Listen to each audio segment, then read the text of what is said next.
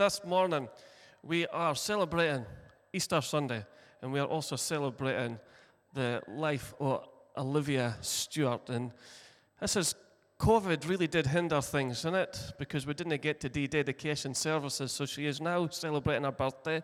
She is 2 years old today, and bless the family for travelling up, John's family for travelling up as well. But some of you are maybe not sure about what a dedication service is about. It's slightly different for the other church denominations would be a christening. We simply dedicate the life of Olivia before the Lord. We're not saying that she's now part of the church. She will make that decision when she goes up. People have asked, are you against christenings? I'm not against christenings. We just do it differently. I've got other things in life to be against than families gathering together and praying out our baby's life. But no, I'm not against christenings. We just do it differently. So it's very exciting. And it was a challenge to tie in Easter Sunday morning service and a life for Olivia as well. But we've got to get a go. Turn in your Bibles to John chapter 20. I'm going to be looking at the life briefly of Mary Magdalene. Mary Magdalene was somebody that Jesus cast out. I hope it was Lucas said you were drinking in the kitchen. Darren. Mary Magdalene was somebody that was bound by demons. She had 7 demons cast out her for Jesus. One would be bad enough, but to have 7, she must have been in some state. But she really, after that moment, just loved and followed Jesus.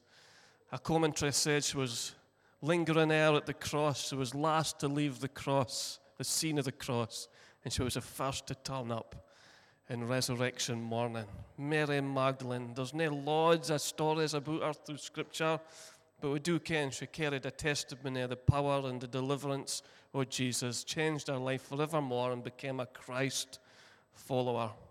And here we find in John chapter 20, early on Sunday morning, while it was still dark, Mary Magdalene came to the tomb and found that the stone had been rolled away from the entrance.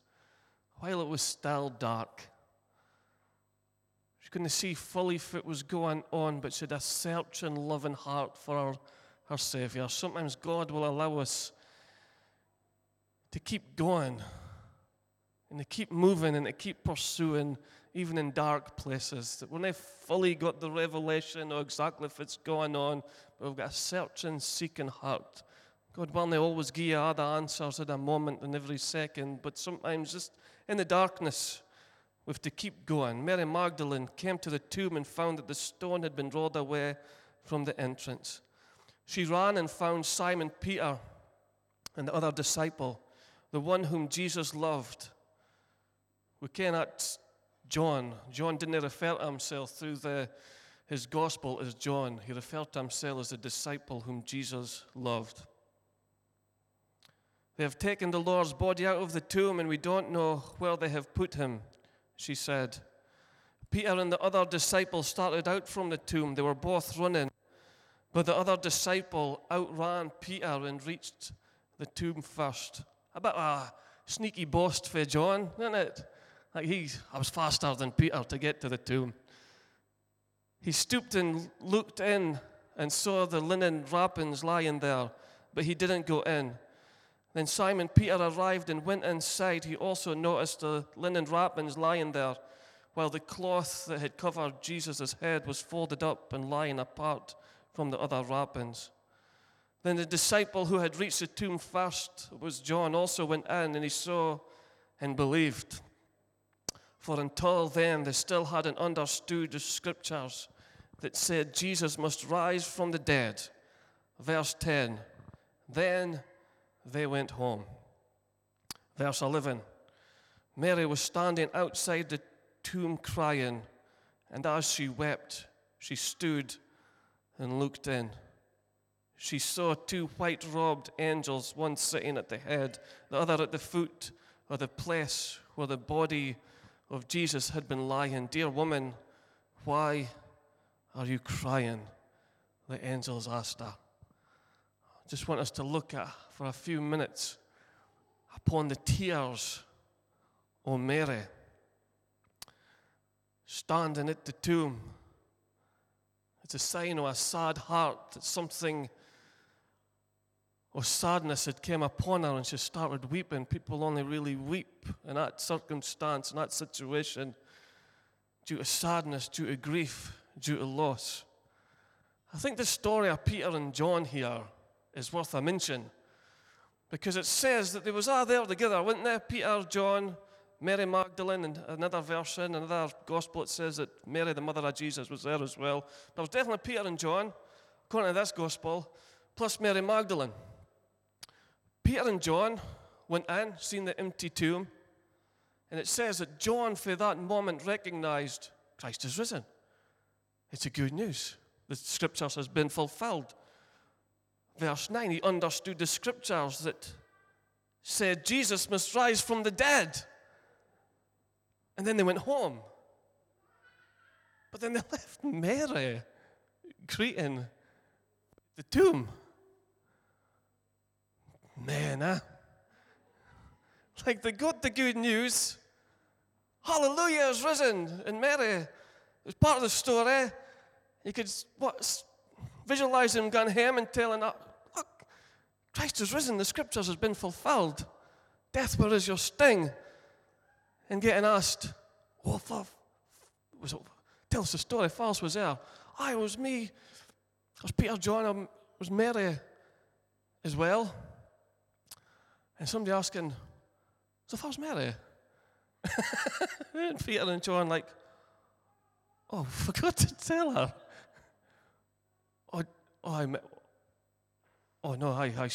Maybe just left her back at the tomb.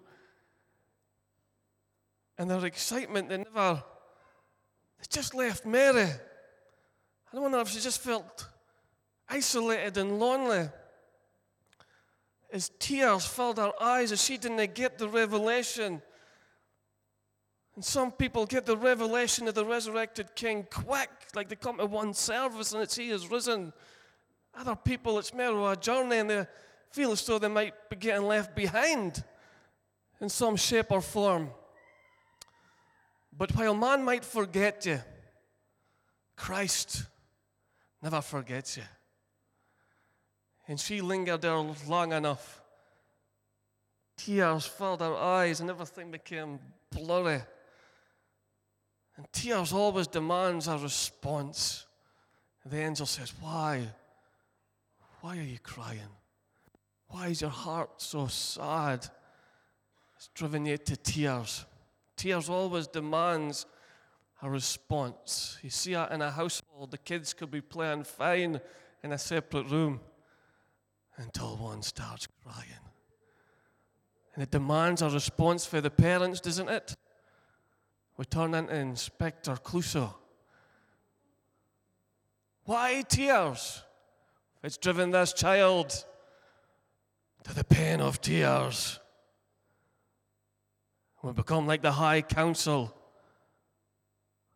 Bob set this child to tears. Before then, he was quite happy just having your supper, watching TV until you heard a sound somewhere in the distance or a child crying. Why are you crying? We had great family time with Clan Morgan, Isabel's sisters and the family. I think there's about at least 50 cousins now. Trigonner in London, 50 cousins. Parties are great. There's always just that energy of chaos and love and harmony. And things are always going well until it happens. Somebody starts greeting. And you can do good cop or bad cop at this point and just comfort the crying child. Or an investigation. Why? Because tears demands a response. Why are you so sad? If it's troubling you. The angel asked Mary's seen the empty tomb. but yet still felt sad. The pictures that we gave in the celebration this morning is of an empty tomb. But you can, we can give the picture of an empty tomb. Still, people can feel sad because it's an empty tomb. The Father didn't send an empty tomb to save the world. Why was Mary sad? Why the tears? It's because she was looking for Christ. She had turned up to look after Christ's body. She didn't hear the full revelation or the resurrection. But an empty tomb didn't satisfy the longing of her heart. She had to find Jesus. I could explain to you this morning about an empty tomb. I could put it on the screen and show you where he lay there. I could show you where he was put. I could describe to you how it was bought. It was gifted through a rich man, Joseph. I could explain to you everything and show you the pictures of an empty tomb. And yet you could still sit here in sadness and grief.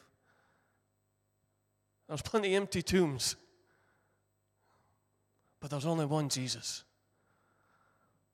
My prayer for Olivia and us as we gather, that we would find Jesus and we would search for Jesus and realize the symbols of the cross of empty tombs. It's that to lead us to knowing Christ and the power of his resurrection, enter in, participating in his suffering, where we might know him. People, you might be here this morning still with a heavy heart and grief and sorrow. It's not an empty tomb that will satisfy that longing. It's Christ. It's him. It's a resurrected King. The angel says, why are you crying? There's an empty tomb. Why are you still crying? Mary said, I've got to go to Jesus. I've got to see him. I've got to be with him. She didn't hear the full revelation, but God was going to lead her. God was going to guide her. She'd just seen in part. Mary was standing weeping. The angel asked, why are you crying? Because they have taken away my Lord. This empty tomb doesn't satisfy. I need Jesus. The symbols doesn't satisfy. The ordinances doesn't satisfy. I need Jesus. She replied, and I don't know where they've put him. She turned to leave and saw someone standing there. It was Jesus. When your chums leave you and forget to tell you about the resurrected King and you're standing there weeping in a blubbering mess, Christ can show up and comfort you and give you hope. Dear woman, he asked again. He asked the same question as the angels did because tears demand a response. Why are you crying? Jesus asked her. Who are you looking for? She thought he was the gardener, sir. She said, if you have taken him away, tell me where you have put him, and I will go and get him. Mary, Jesus said. She turned to him and cried out, Rabboni, which in Hebrew means teacher. She's in a moment of confusion. She's weeping. She's looking for Jesus. She says, this is why I'm weeping. I'm looking for him. To that point, Jesus was unrecognizable to her. It could be Jesus didn't just open up her heart to see who he really was. I find it interesting that Jesus never turned around and says, it's me. I'm the one that you remember me. It's me. He said, Mary. Because there was something about the why Jesus said, Mary. 1,000 people might have said her name through that week, but there was something about Jesus saying her name that connected with her heart and said, it's Jesus. Rabboni. It's the one that I'm looking for. It's teacher. I love the way Spurgeon puts this. He says, Jesus did with one word that preachers try and do with hell sermons every single week. One word. Made her understand what he was.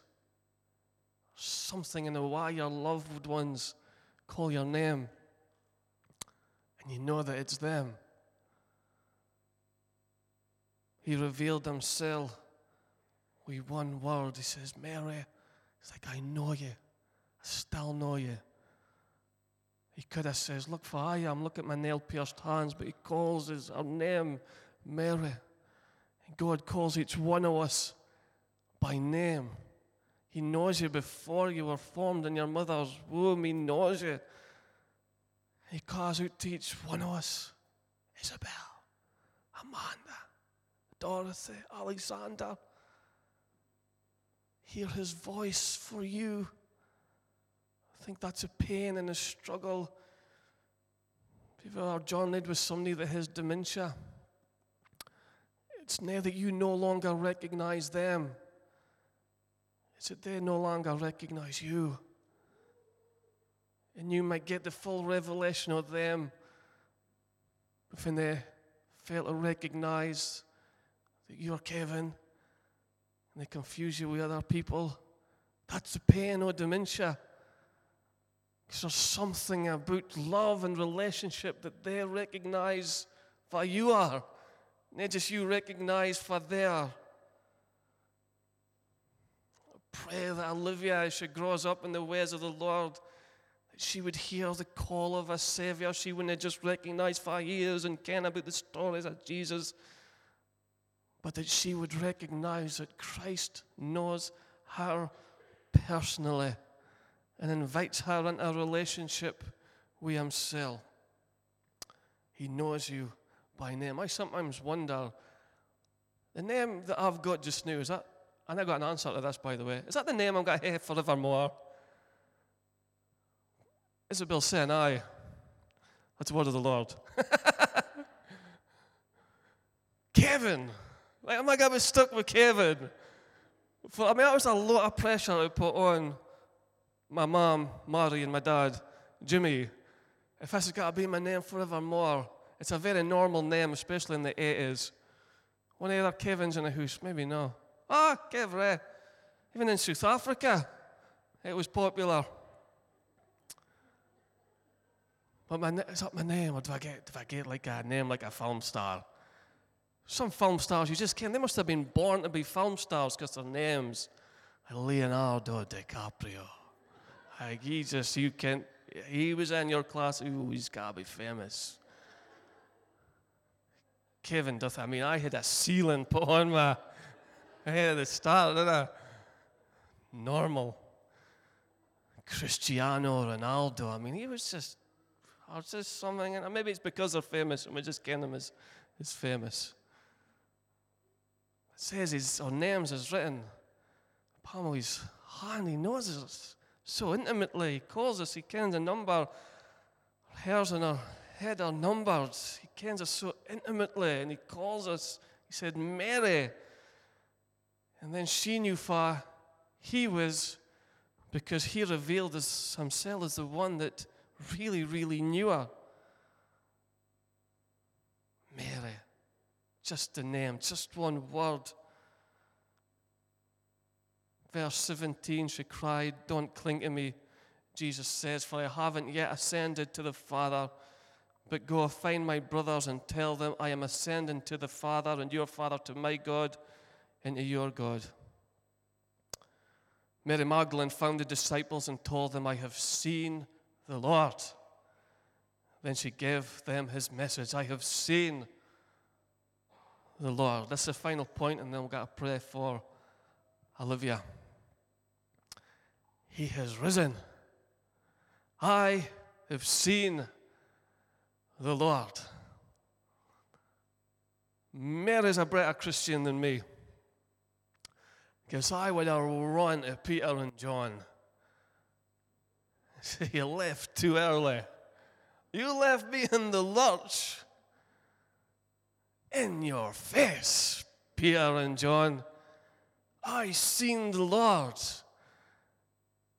You ran out there and left me a blubbering mess. But I have seen the Lord. I truly met him, she would say. And she became the first apostle with a message of hope that Christ is risen, and I have seen him. And the promise to the apostles was that they would go to Galilee and he would meet them there, and he met him otherwise on the journey in Galilee as well. I have seen the Lord. Our prayer for Olivia, she grows up the same as ourselves, that we would see Jesus. We would see Jesus through our lives in familiar places and unfamiliar places. I've got to say, through these eyes, I'm unlike Mary. I've never seen Jesus with these eyes. And I've seen him as Saul seen him on that road to Damascus, and he became Paul as he's seen him in his glory. I haven't seen Jesus with my natural eyes. But I'm here today to tell you, I have seen Jesus.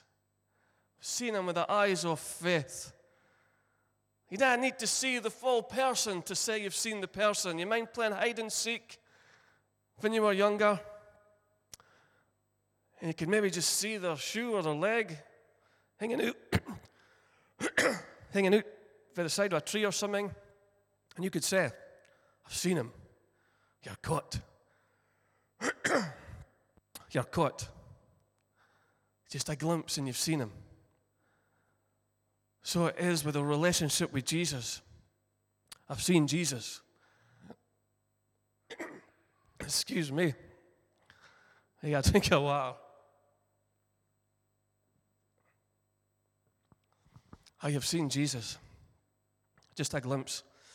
As we come doing the Word of God, as He speaks into our hearts, we see Jesus in the Word.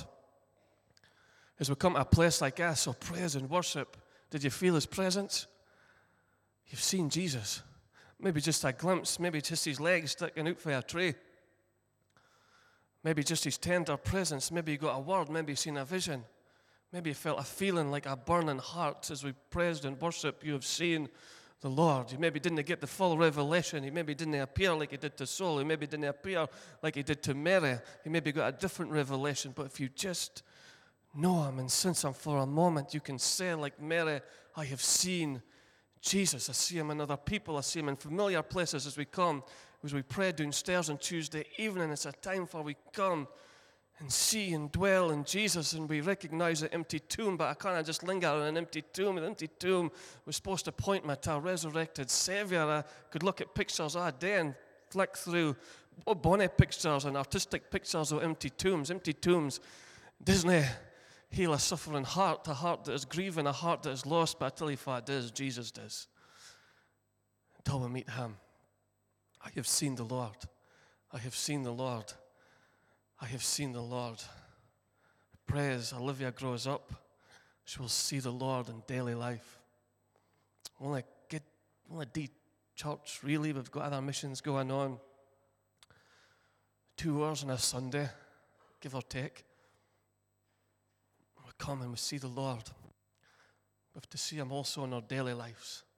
Away for the building, away for the euphoria, away for the worship team, away for the sermons, away for the preaching. Is to see Him in daily lives. Is to open up the Word daily and to see Him. How do you can if He speaks to you? You just linger in His Word, and His Word gives you hope, and you think, I've seen the Lord today, and you can find Him in unfamiliar places as well. And this is when the religious people's heads begin to spin, because He bursts out of tombs just to see you. You can even sometimes hear Him in music that wasn't meant for Jesus. And it could be just playing on the radio. And there's just something that captivates, maybe just a sentence. I see the Lord even in there. He made all things for Him in His glory and according to His eternal purposes, and he can speak. Now, didn't get me wrong. I didn't say grace and ask the Lord to speak to me and then put on a Guns N' Roses album. Okay?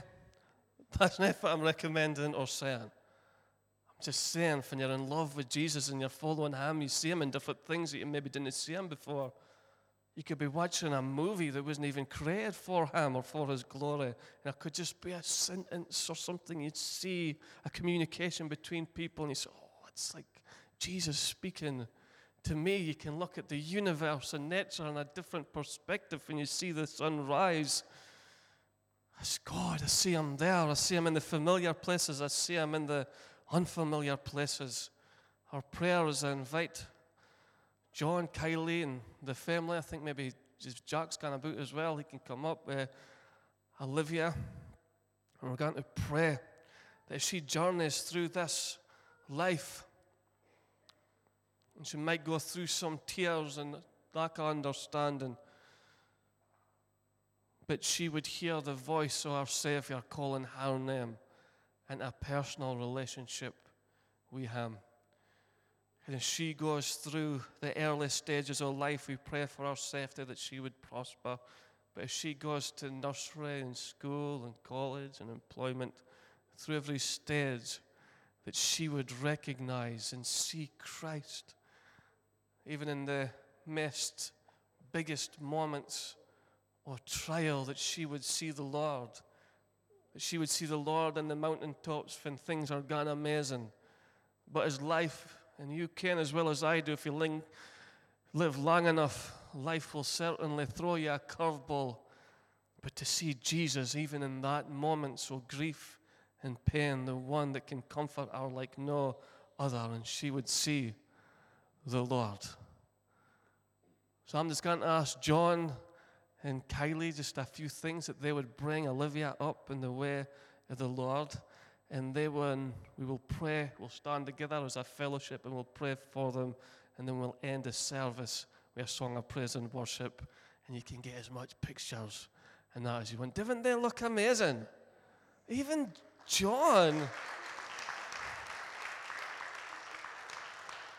Even John is color coordinated. Kylie, how did you manage that?